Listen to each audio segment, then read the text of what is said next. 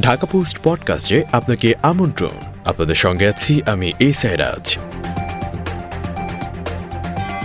ঢোল তবলা ঘোড়া নিয়ে র্যালিতে বিএনপি নেতাকর্মীরা।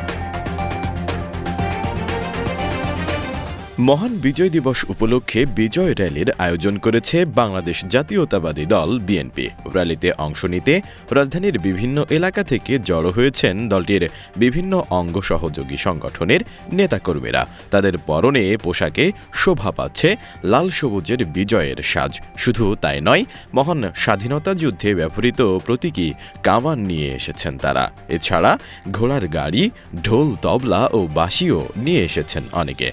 শুক্রবার দুপুর ৩টায় নয়াপল্টনে বিএনপির কেন্দ্রীয় কার্যালয়ের সামনে থেকে এই র্যালি শুরু হওয়ার কথা রয়েছে। জুমার নামাজের পরপরই বিএনপি, যুবদল, স্বেচ্ছাসেবক দল, মহিলা দল ও ছাত্র দলের নেতাকর্মীরা ছোট ছোট মিছিল নিয়ে নয়াপল্টনে হাজির হতে শুরু করে। এ সময় তারা অস্থায়ী জামিনে থাকা বিএনপির চেয়ারপারসন খালেদা জিয়া, মহাসচিব মির্জা ফখরুল ইসলাম আলমগীর সহ কারাবন্দী নেতাদের মুক্তির দাবিতে স্লোগান দিতে থাকেন। মাঠ পর্যায়ের নেতাকর্মীদের পাশাপাশি র্যালিতে অংশ নিতে নয়াপল্টনে এসেছেন বিএনপির কেন্দ্রীয় কমিটির স্থায়ী কমিটির সদস্য ও অন্যান্য সম্পাদক মণ্ডলীর সদস্যরা।